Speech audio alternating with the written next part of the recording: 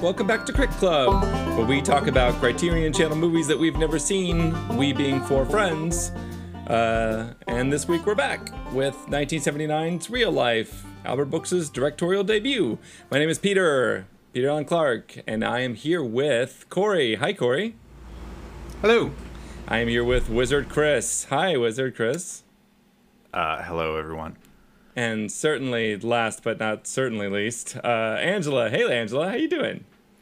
I'm good. How are you? Good, I'm good. I'm very well. Thank you very much. I appreciate you asking. Yeah, so the whole thing, as I just said, is we, four friends, love film, love talking to each other, love Criterion Channel, and so take a revolving turn for each week somebody new picks a movie that none of us have seen, and then watch it, and then talk about it. It's that easy. This week, I was the one who picked Albert Brooks' 1979 directorial debut, Real Life, which is a sort of mockumentary, more of a spoof, based around 1973's reality program called An American Family that documented an American family 1 year of their life. And Albert Brooks decided to take this concept and turn it on its comedic head by plotting and casting and filming. Maybe it wasn't a year. Maybe it turned out to be 6 months of their life or 4 months of their life. In a spoof, satirical, mockumentary, a real old comedy meta film around this one family, who is the father of which was Charles Grodin, and the mother of which I only remember her as the woman who was the mom in Gremlins. Is how I think about her. Also, good mom role. Very good mom role. Yeah. Oh, yeah. I wanted to watch this because I feel like I have a real thin grasp on 70s comedy, and I have a real thin grasp on Albert Brooks, both of which I'm actually pretty interested in, and so I wanted to sort of dive into this. I have not seen any of his other directed, written movies, and so this was basically not only his directorial debut, but my viewership debut of watching an Albert Brooks movie. And so this was a real experience for me, and I think ultimately a good one, but I'll go into my thoughts a little bit later. First, I'd love to hear from you all. What did you all think of this film? You all have more experience with Albert Brooks than I do, and so what did you make of this film? How do you think it compared with other ones you've seen, and what are your thoughts? Yes, Corey, go for it. I have one question before we get in. Did anybody watch any of An American Family? I feel like I'm aware of it from a cultural standpoint. Like, I vaguely remember that it sort of happened, and that it was something that the early 70s were interested in. Do you? No, but I feel guilty for not watching it. I feel like if we truly wanted to delve into the cultural milieu of which this is spoofing, it would have behooved us to have watched that, at least one of us. So I recall writing an essay in my journalism class in university some years ago about like reality television. I basically didn't want to do the assignment, and so I did something super last minute and hacky, and that is part of being a writer too, a valuable lesson. But I did do a little bit of research on that particular show, the Loud family.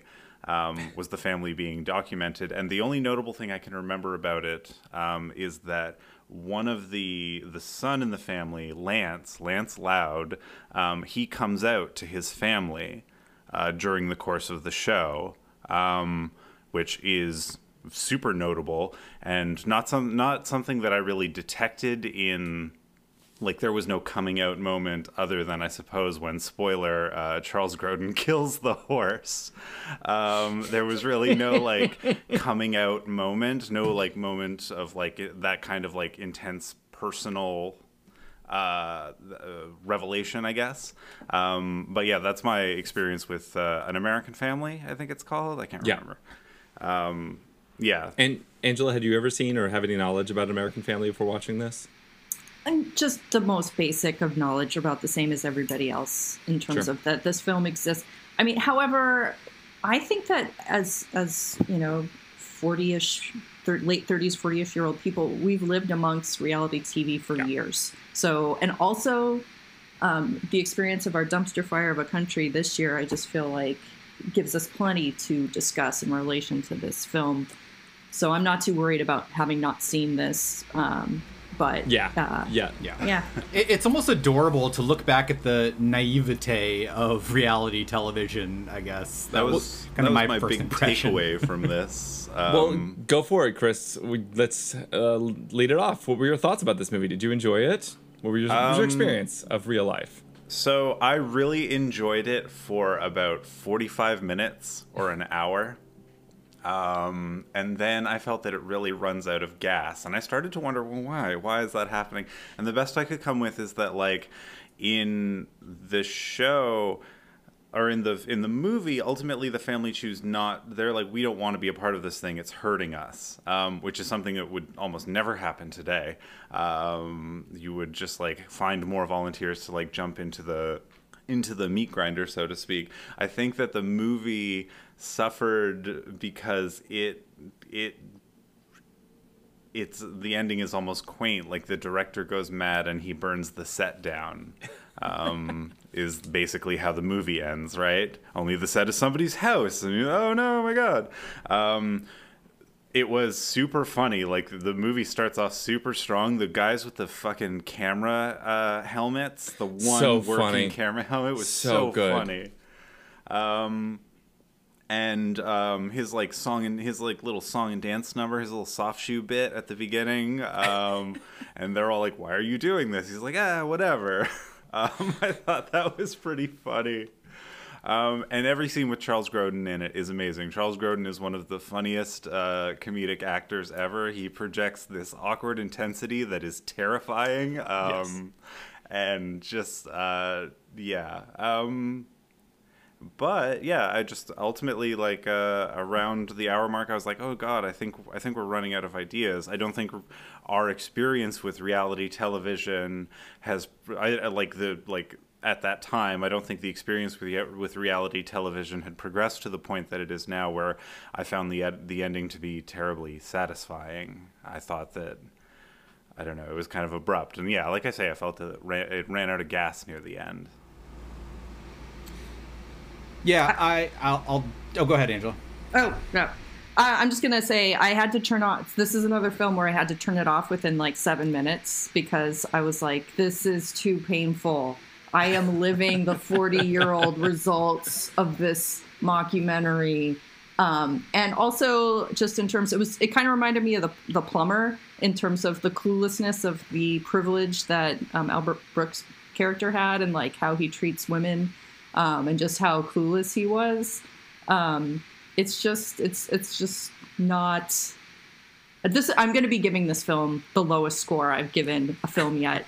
Did you turn it on after the 7 minutes? Did you turn it on again? I had to watch it in chunks. I finally finished it last night, but the best part for me was the ending because I was like, yeah, this is the only way this can end is in a Gone with the Wind moment.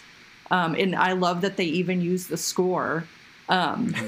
And I love how this guy, you know, he was trash to begin with, and he is just really gross. He's horrible. He's a horrible person. And he gets what he deserves. He doesn't get to finish this project. I think I really enjoyed the extent to which they talked about race in this movie. In terms of, here's this very well-educated black man. And I think there's a scene in the movie where he's like, why do you have a problem with me as a black man? Or like, you can't even deal with me or something like that. I forget, but it was just, I was like, yeah, that sounds about right. Corey, what were your thoughts? I also didn't really like it. But it's interesting to go back and look at it and see how quaint it is about, their ideas about reality TV and all that. And just even like the idea of, putting together like an expert panel to observe and do it for science. And like, we're furthering the, collective human knowledge doing. That's not what fucking reality television is. Like, the reality television is trash, but it's so funny to see how. But this was also trash, though, right? This was like that's true. Yeah, yes. they told people they were doing all this research, but ultimately, right? It was like they didn't want to go to Minneapolis, right? Yeah. Yeah, it's just funny to see that like they were even like back then still trying to convince people that this was like for some sort of higher purpose or whatever. I thought that was amusing. Well, even, it is worth pointing out that even as recently as 2000, I think, the first season of Survivor was also billed as a social experiment. So like, there's always been like vague attempts to like connect the reality television to like a kind of like anthropology experiment. Yeah, you're not watching trash. You're watching a well orchestrated social experiment. Yes, Human you're nature learning. on display. You're learning that we're all bastards good for you. when we have to compete for a pittance of money. Yeah, this isn't rotting your brain at all. My take. So I'm sorry, Corey. Were you done? Well, I mean, sort of further of my impressions, the way that it starts off and kind of the vibe that I got was like, it felt almost like early Woody Allen type stuff. Yeah. And so that's where I kind of thought it was going. And then when I was kind of in the middle of the movie and realizing that I wasn't enjoying it, I realized, oh no, this is much more like a Judd Apatow movie, who I hate. I hate Judd Apatow's movies. All of I've only Judd seen a Apatow's handful of them. movies? Well, the ones that he specifically writes and directs. I mean, he will produce some that are fine and good by other people, but like when he writes and directs they are boring, jokeless, like usually just like trash, movies. Like I'm thinking of like 40-Year-Old Virgin and like Knocked Up, and it's just like they're movies where there are funny, wacky situations, and so you're supposed to be amused by the funny, wacky situation, but there are never any jokes. There's never any point where you react or laugh. You're just, I guess, supposed to sit back and, I don't know, smoke a joint or just get drunk and like watch the amusing things happen with the amusing people. Like there's never anything funny in his movies. They're not funny. I think he leans pretty heavily on like knowing super charismatic people and having like a real excellent eye for like, hey, these people would have some really interesting chemistry as like a comedic group or whatever. But there aren't like nothing hits, nothing lands. There's no jokes, and so I really realized that when there was a scene when he's dressed as the clown, and then he comes in dressed as the clown, and then he like sits down, and they all have like a really serious conversation while he's still in the clown outfit. And it's like, oh hey, funny situation, but there's no jokes. So in interesting. There's nothing like actual to make you laugh or anything like that. So that's kind of my big impression. It reminded me a lot of Judd Apatow. My because I think mine is like somewhere in the middle between Wizard and Angela, and I guess I liked it more than everyone else. Although I still definitely don't think it's like a great movie. I ultimately really think it runs out of steam. I think that there's this like there's an interesting avenue where they could keep focusing on the family, and instead it focuses on what it takes to make this movie and the megalomaniacal direction of that. But like I also difficulty in making the movie is not as interesting as you're watching the sausage get made instead of of tasting the sausage, right? Exactly. But I also love the ending, because I think it's extremely self-aware at both within the world of the film itself, as well as just a really funny idea of just a big fire, just burn it all down. This is trash. This is all trash. Burn it all down as the thing. I think real. Seeing it. So no wait, I guess it's the God with the. Oh, go ahead.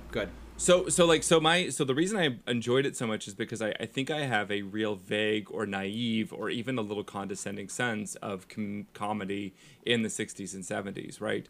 And I don't for me, I was just really joyous watching for the first 45 minutes to an hour of because I was like, oh my, this seems so well realized and so well understood, and a lot of this is so funny, and I think about these things that and I think it all boils down to comic sensibility or jokes, though, right? Is Corey, you talk about no jokes, and I think about, oh my god, I think about him eating breakfast in bed and getting this phone call, and it's just so funny that he's filming himself eating breakfast in bed and being lazy. That was just so funny to me. But I also think there's a character here. There's a really, obviously, one of the big jokes of the movie is this intensely vain character, which I think and you all can stop me if this has been sort of explored before in comedy, but this like intensely vain character is just like sort of a standard to comedy for the past like 30 years or so.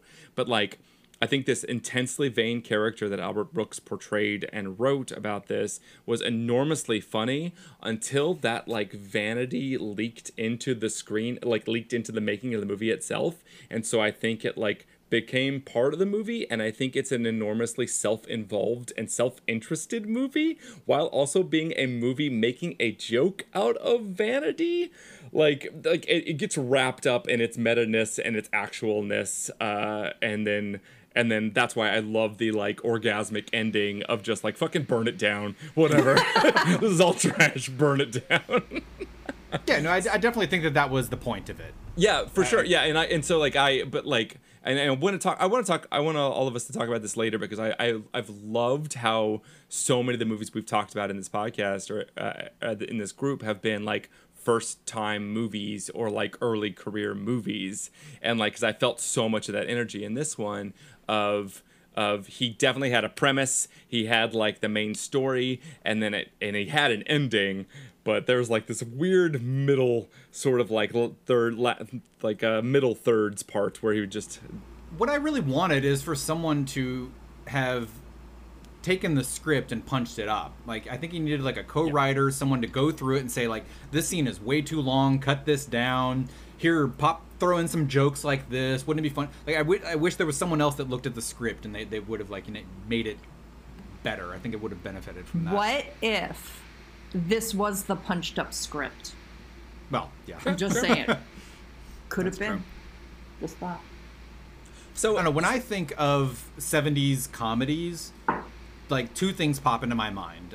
Monty Python and... Which were 60s. I guess the movies were 70s, sorry. Yeah, and The Jerk by Steve Martin. Which I think was 80s. No, The Jerk's 70s. Okay. Because those are the things that pop into my mind. And those are... 79. It was the same year as this movie. Hilarious. Oh, very nice, yeah. And those are packed full of clever witticisms and silly jokes and like all that stuff. And so it's I don't know.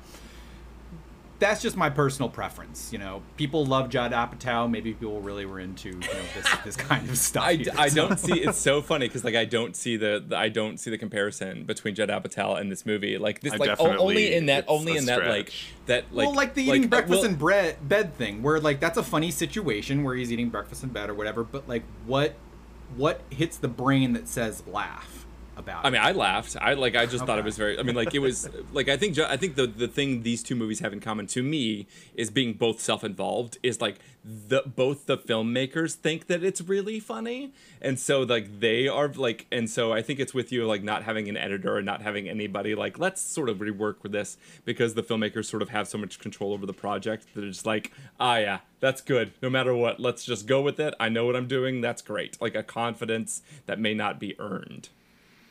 In my opinion. You know what? This movie makes me wish that we could watch movies that we have seen before, even like, especially if we haven't seen them in over a decade.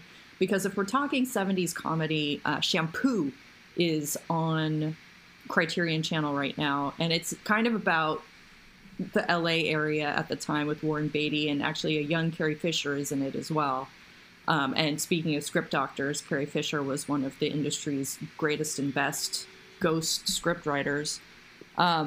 So I wish we could watch that. And I do want us to revisit whether this rule, because I feel like this rule is for some weird self-serving reason so that no one feels bad about a movie that nobody likes. But I'm confident enough that we can handle that. I would love to see Shampoo, but I'm just going to watch Shampoo again and talk about this later. I would love each and every one of you to hate every movie that I treasure deeply in my core. I would love to take each and every one of these movies and lay them on the altar of Crit Club and have my friends just say, absolutely not, like stab a dagger into each one of my treasured favorites. I think that'd be a good experience for all of us.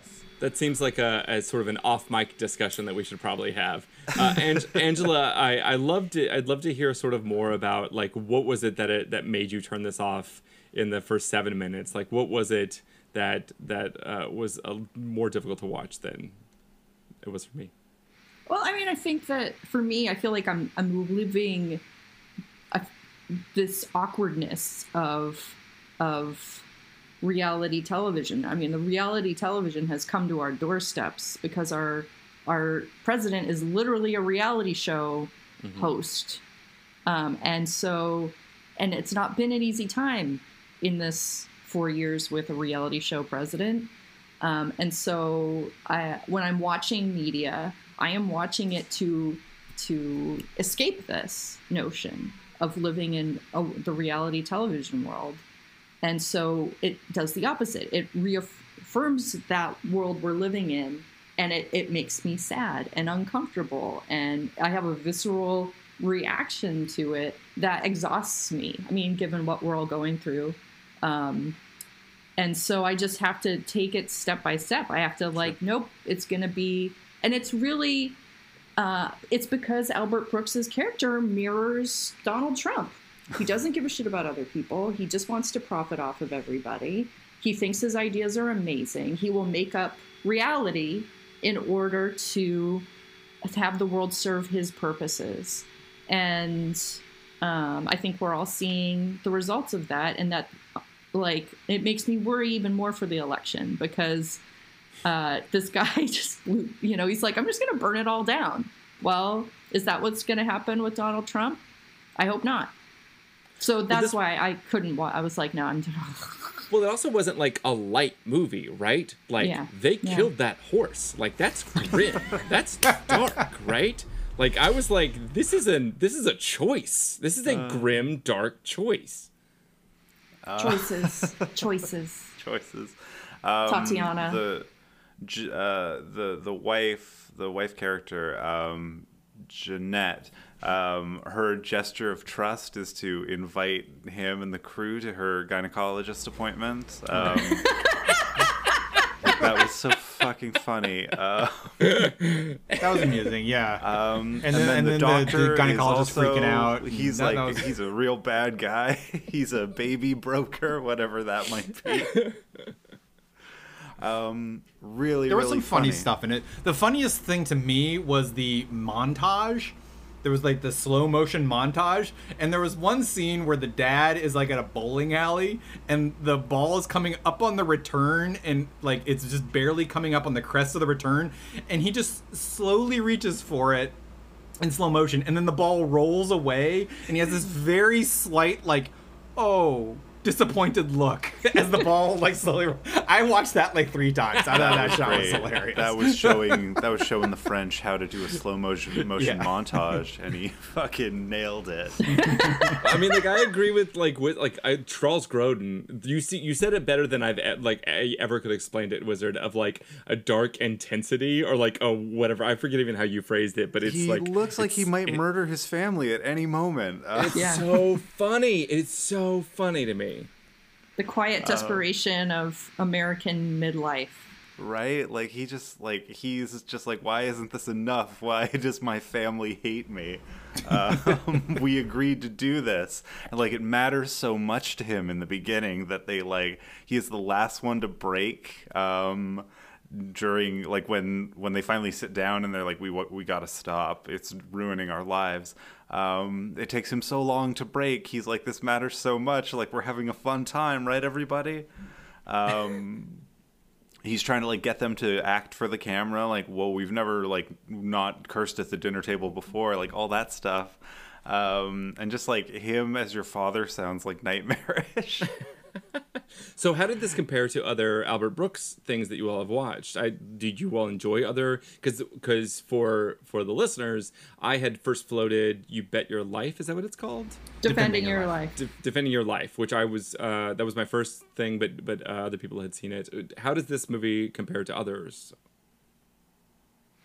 Defending Your Life is significantly better. I mean, for one thing, Meryl Streep is in it, and that's going to uplift any movie. But I think the framework is better and the screenwriting is better. And it doesn't lose its stuff in the middle of the film. I think this film suffered from a lost second act. Or, how, when you're writing a screenplay, a lot of people find the second act is the hardest part to do because you have a type of climax in the middle of the second act that begins everything to continue to the third act, and it can be hard to fill that in sometimes. And I think that's what happened with Albert Brooks. I mean, that French montage was filler. Yeah. Yeah. And like after that, it's all the stuff with him like talking to the producers and like the voice on the phone who's like, "Hey, we can get James Caan." I'm like, "What is this?" Like, I did not sign on for this part of the movie. Bring back like the quiet desperation of the American family. That's what I was into. The friggin' robot heads, like that dude in like so every single time was so funny. And that's what I was talking, and like that's I think what I meant by like this movie is all about the like sins of vanity and real life not being real life and all that stuff, and then it just took it to an extent where it made the film actively less entertaining and explored because it was so wrapped around the idea of the makers behind the movie, because there were so many rich veins to mine that it would go off in directions like that. Like there was that stretch that like the 3/5 to 4/5 of it was just like, exactly, like what's going on? What are you doing here? What am I supposed to be caring about or watching about this? And like, and then the wife like starts like thinking about cheating on her husband, but then like doesn't, and it's just kind of like, oh, that kind of came and went. I don't know. Yeah. Yeah, exactly. Yeah, and it's, if it's supposed to be based off of this An American Family story, and if there were moments like that of like the coming out or whatever, like just there's a way to write that or orchestrate that in or have that be part of the drama or part of the tension within, some version of that or some tension within it. But the only tension was this man's insane and wants to make this, and as a viewer, you don't want him to continue to make this, right? And so like that, and that's very intentional, I feel. And so solely watching him behind the scenes trying to make this thing that you don't want to continue to make is not interesting or funny, because there's no stake, because as a viewer I don't feel like there's any skin in the game for it.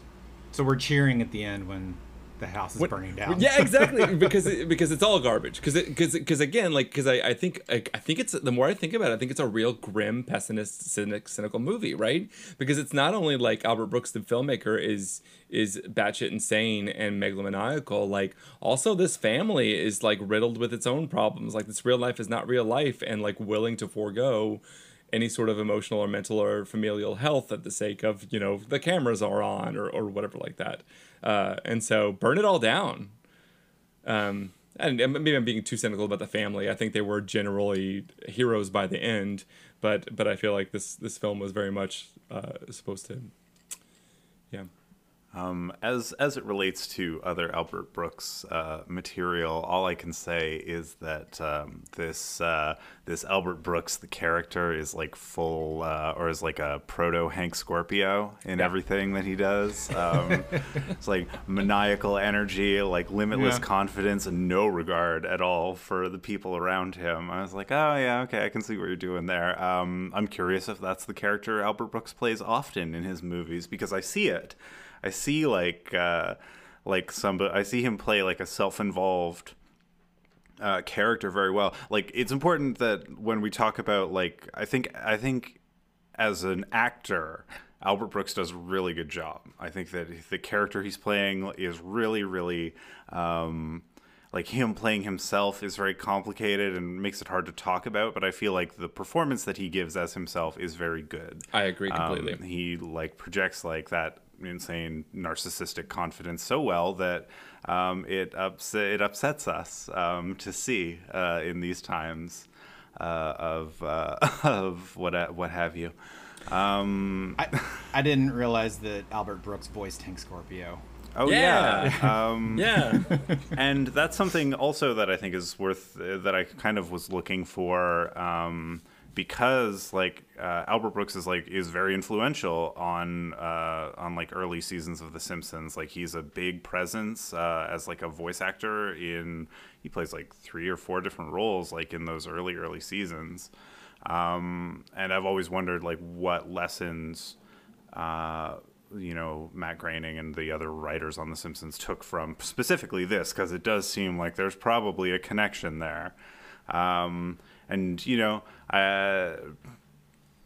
I think that there is quite a bit of to say there's quite a bit of The Simpsons in this movie, like that kind of like, or especially early Simpsons, like that quiet, desperate father seeking like to impose perfection on his family because the cameras are rolling, is very like early Homer Simpson. So I thought that was kind of fun. I was like, oh, that makes me nostalgic for season 1 for some reason.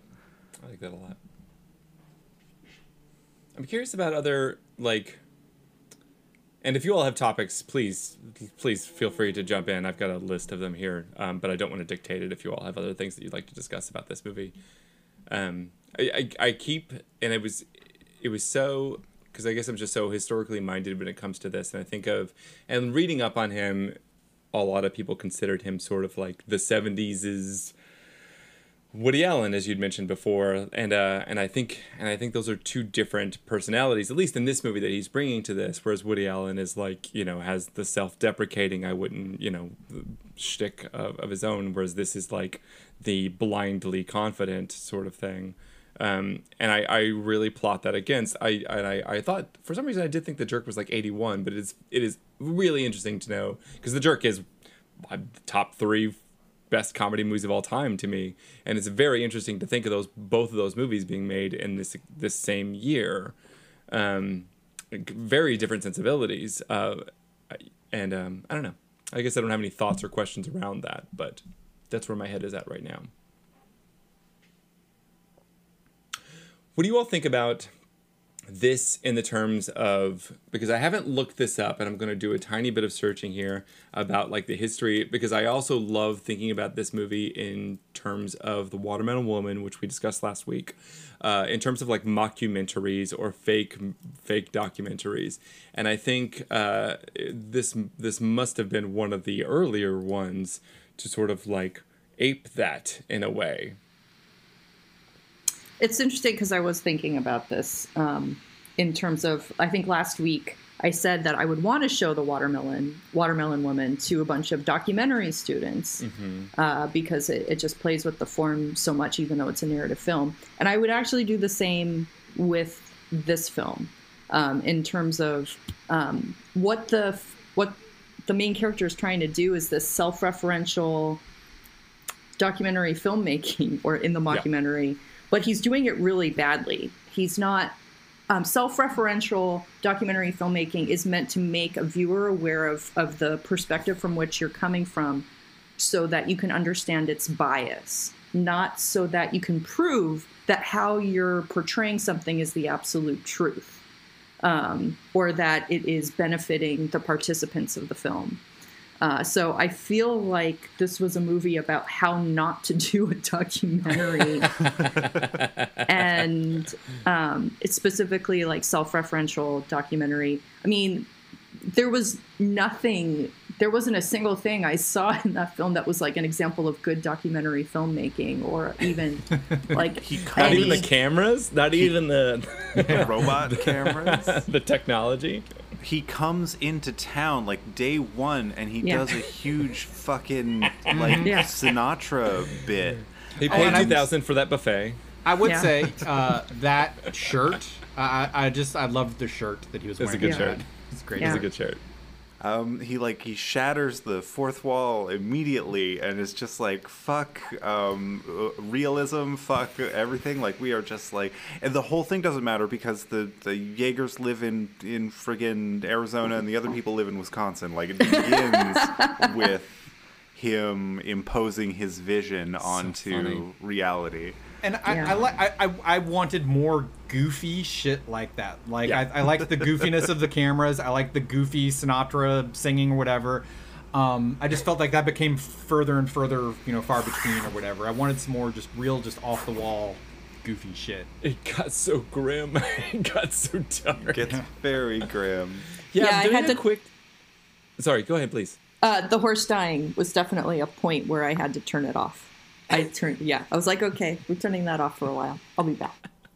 because there's not even like a rim shot at the end of it. There's not a bam, bam, bam, bam, bam. Like it's just like a considered, like an extended Charles Grodin being like, all right, how's this? We can't keep doing this. Is it going to affect my career? Like there's just like all of this serious talk around scene it. was so good. Really? I did not think it was good. I was like, I know we they signed could off. be playing this for laughs, but they're just not. No, I thought it was funny but too. I thought it was funny just as well. He's so desperate, like so desperate. Yeah. He's like, it's like, oh my God, this is totally backfired. Oh God, like he just. I thought it was funny too. His performance really sold me. Like at any time he was on screen, I was like, "This movie's amazing." And then when he, like the scene where he sits down and he tells Albert Brooks that he's having a nervous breakdown. He's just like got this like 1,000-yard stare. It's like dead serious. He's like, "This is hurting us. Like I think I'm falling apart." And Albert Brooks is like, "It's okay. Like you just keep doing what you're doing, man. Like you just gotta keep shucking and jiving or whatever." Yeah, that was super. He was super funny, and then later it becomes about Albert Brooks like losing control of the project, so to speak. And I missed the character stuff with the other actors. I thought that was so great. Agree completely. This seems to have been maybe one of the very first sort of full-on mockumentaries. Like looking at it, there's like a weird hybrid that Federico Fellini did in 1970. And like, I guess the Beatles films are sort of slightly considered mockumentary styles. Mm-hmm. But really, like, this seems to be, I could be very wrong. Listeners, please rant at me. No, but it seems to be sort of one of the very first. And I think that's... Which I just edited. I don't know, and I think that's like I think it's it's funny to me to think about this movie and like other mockumentaries. I feel like I've watched so many mockumentaries, and like how many of the staples of them or can be seen sort of in this early sort of prototype of it within like the imposition of itself, of like the fact of how far apart they are from actually being a document of real life, and all of this sort of like overt imposition, I think is a word that I mean. Yeah. This guy didn't want to document reality. He wanted to create reality. Yeah. Yeah. I want to watch The Jerk again now. I know, me too. Such a good movie. I found my special purpose. Sorry, I couldn't resist. I don't know. Do you all have any thoughts about, because this is, I tried to count, but this is, I guess, almost all, if not all of the movies we've watched have been the first or the second filmmakers. And I feel like this movie still had that, like, you need to take some more time with this, like that exuberance of like, I've got a story that I want to tell and tell it this way. Endings are hard. Even Stephen King but this had a great ending. I still think the ending was like the best part, or not the best part, but one of the best parts of this movie. It reminded me of there's this A.M. Holmes novel, Music for Torching, except the burning of the suburban house comes at the very beginning. It's like the greatest setup. It's these families doing this little barbecue, and the mom and dad and kids are outside, and the dad just kind of like looks at the mom and then looks at the barbecue and then just kicks the grill into the house, and it just starts burning, and they just kind of both look at each other like, yeah. And then but that's the beginning, and then the rest of it is like their life going to shit after that. But can't you... Oh, sorry. Please. I don't know. It reminded me of that. Y'all had mentioned, so I'm gonna just admit, I'm not a huge movie watcher. I've definitely watched my fair share of movies, but I'm not like a cinephile or anything like that. Someone mentioned Gone with the Wind. I will admit I have never seen Gone with the Wind. What is the connection here? Is there a big thing that catches on fire at the end of Gone with the Wind? Oh yeah, the plantation burns down. Okay. Yeah. There's like a shot of her like standing against, like silhouetted against this like blood red sky, and it's very dramatic. Tomorrow is another day, or something like that. Yeah. It's been a hot minute since I've seen Gone with the Wind, but that's very much like a trope. Simpsons also did it. Tomorrow is another school day. But I think of this, the ending of Real Life, again, and it's so self-involved, but it's really worked for me, of like, it seems like a very clear writer thing to be in the writing room of like Albert Brooks writing this movie, and like, how the fuck do we end this? Like, what is the way to end this? Like, what is at all a satisfying, like, culminated way, and getting so frustrated by it? Like, this, to me, it's like a very writerly sense of just like, just shut it down, burn it all down, whatever. Like, this, you know, it's both the easiest thing as well as the most effective thing, and it's like, and I think it really worked so effectively for me in this movie, as he was doing it with real people, like, you know, quote unquote real people's lives, and that was his answer as a writer, as a performer, of like, we just need to go out with a bang, and, you know, with that complete separation of actual reality, what was going on. And that was enormously effective to me, as just like a sort of, my jaw sort of dropped, and I realized it was very funny while also very grim. It's really scary how quickly that house goes up in flames. Are all American homes like that? They just immediately ticky-tacky and pressboard. Especially in the 70s. Also, he comes in wielding a torch, which I thought was just like him in the nicest house in Pressboard Estates.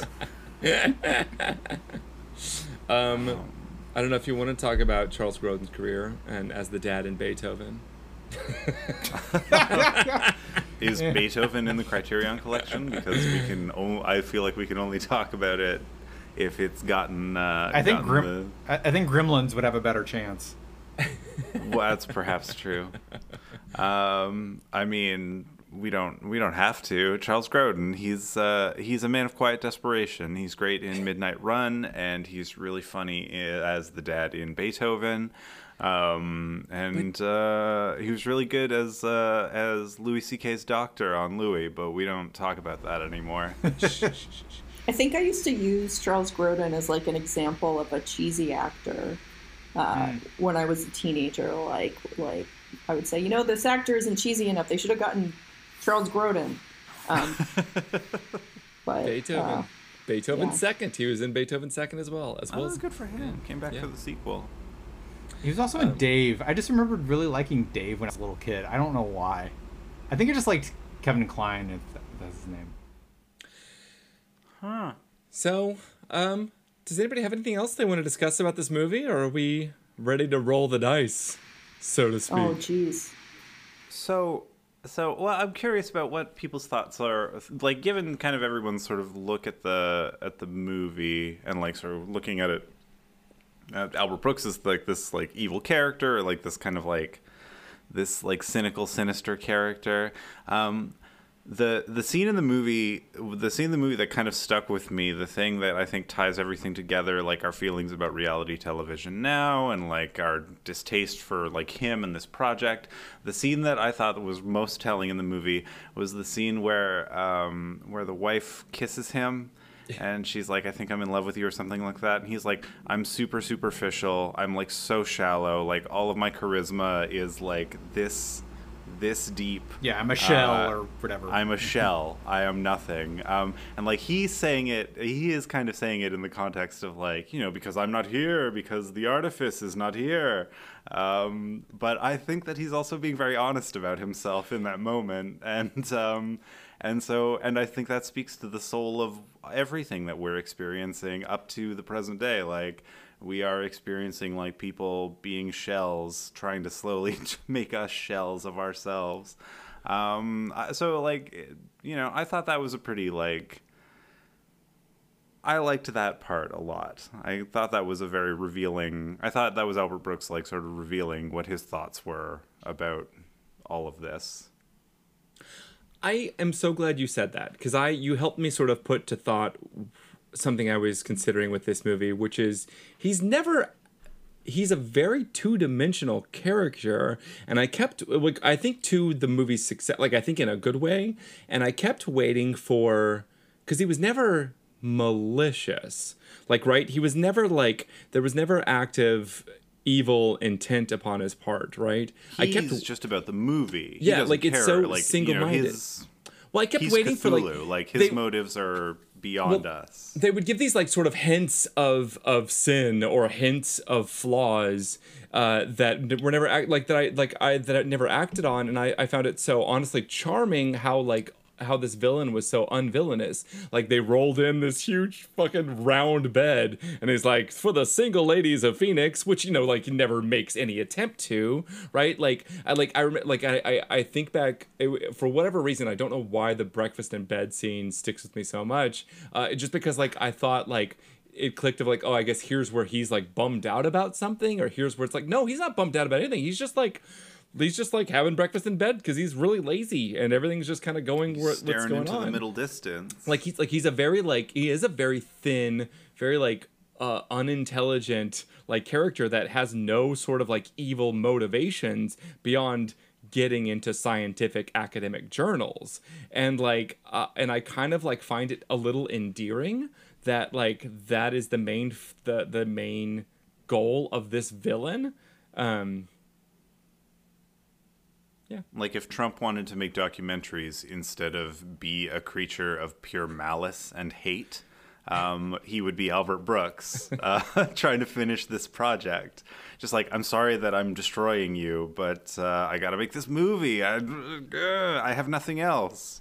It's when the cameras are off, I just eat cereal alone in the dark. Did he do that? I'm a shell. I don't know. The thing that's the most disturbing about this film is that it makes me feel like in many ways America itself hasn't changed much or grown, and that we have some serious work to do, and that like our culture is not great. It's kind of gross, and it scares me. It makes me sad. I actually think that, not that it hasn't changed, I think it's just gotten much worse. Like, it's just gone down and down and down from then. Like, this is all very like naive and like quaint and all that stuff by today's standards, it feels like. But they asked to stop, which nobody would do today. The family says, this is destroying us, which no one would ever do today. People line up and say, please destroy me on the internet. But I would even disagree though, because I think this is like, because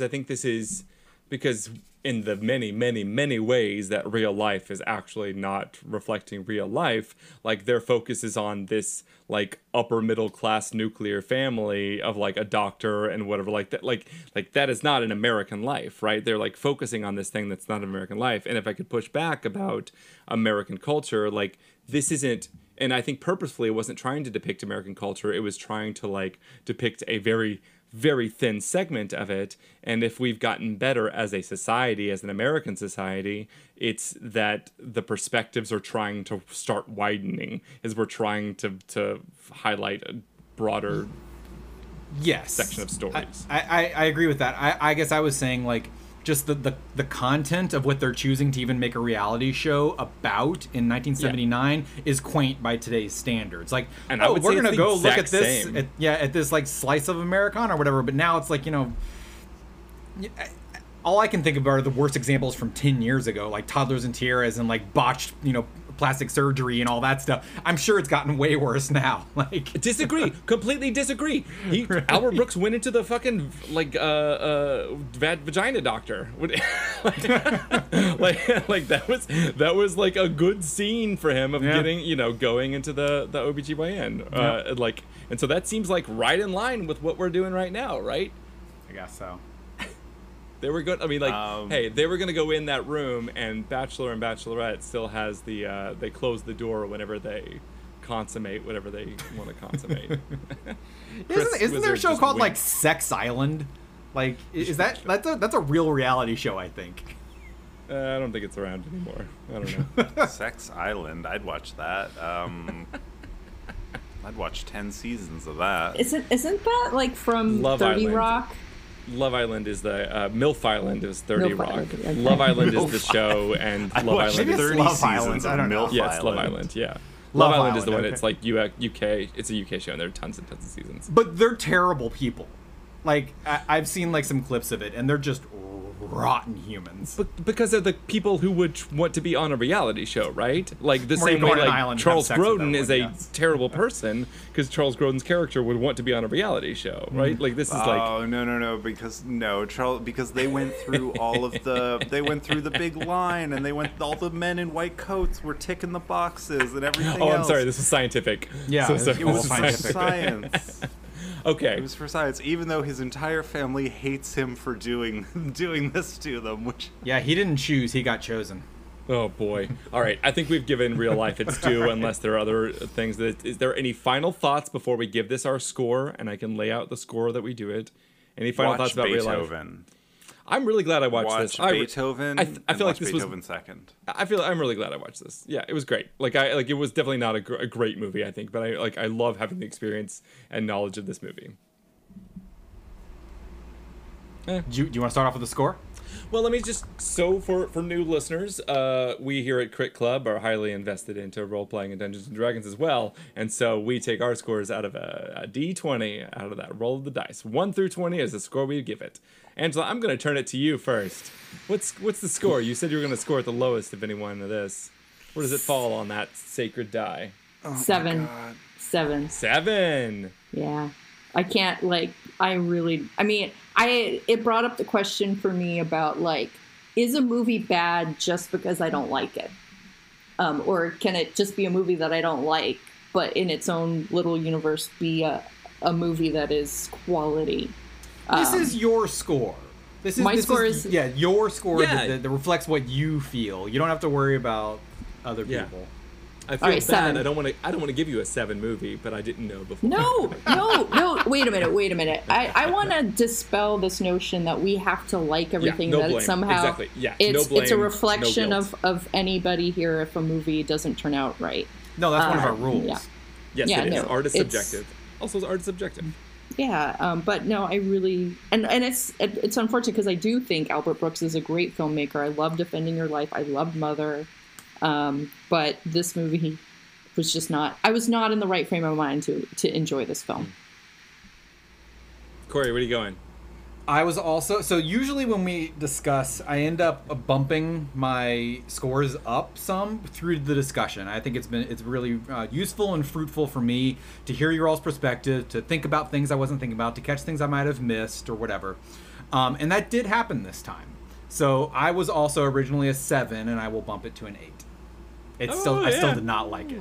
Corey still hates Judd Apatow. Yes. Wizard, what are you doing? The You gotta discussion roll. the discussion tends to elevate my scores too. I cannot wait for the day when discussion of a movie makes me hate it more. But I'm going to give this a 10. I thought it was funny, but not consistently funny. And I don't know. I'm not thinking about it as much anymore, Your which I don't think is good for a movie. Your score's just lowered my score. Don't play catch up. Like, No, It- I don't. it's your I'm not gonna score. play catch up. Yeah, I think it's my score. Like, I genuinely think this is a valuable movie. Like, I think it's like whether I absolutely don't think it's perfect. I don't even think it's great. But I think in terms of like 70s American culture, mockumentaries, like 70s comedy, the history of that, like this was a special. This was like something I think is not special is the wrong word, but I think it's valuable. I do consider this valuable. I'm going to go with 14. Going with a 14. I feel okay with that. That's my role on this. Hell yeah. Lastly, Angela is up next with next week's Crit Club pick. So Angela, what are we gonna watch? I am so excited because there's a filmmaker from Japan called Hirokazu Koreeda, and he made 2 of my favorite films that I enjoyed while I was in film school, Maborosi and Afterlife. He has a very unique point of view about family and death. Almost every single one of his movies is kind of about how people cope with life after death. And this one is no exception. This is about a family in Japan who... What's it called? It's called Still Walking. And it's about a family where one of the children had died saving a stranger.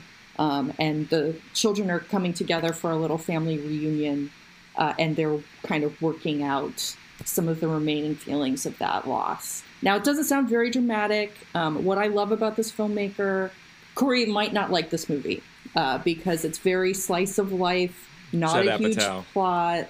Fucking Seth Rogen coming to terms with shit. But I love this filmmaker because of that realism. It makes me feel like I'm inhabiting a world and immersed in it without artifice or without a reason to care, because I find that usually the characters and the cinematography is so compelling that I'm engaged and very interested. And I will say that my love of these kinds of movies comes from, I watched at a very early age Eat, Drink, Man, Woman, and I can't remember who made that movie, but it is such a beautiful film that features a lot of cooking, Asian cooking in it, and for whatever reason that movie just really did it for me, and set me up just to love this kind of Asian filmmaking. So I'm excited about it. Still Walking. Hirokazu Koreeda directed it, and I'll be looking forward to hearing what you all have to say. I'm gonna make some predictions. I think Peter Allen Clark is gonna love it. I think probably Wizard is going to find it heartwarming, and Corey is going to fall asleep and not finish watching it.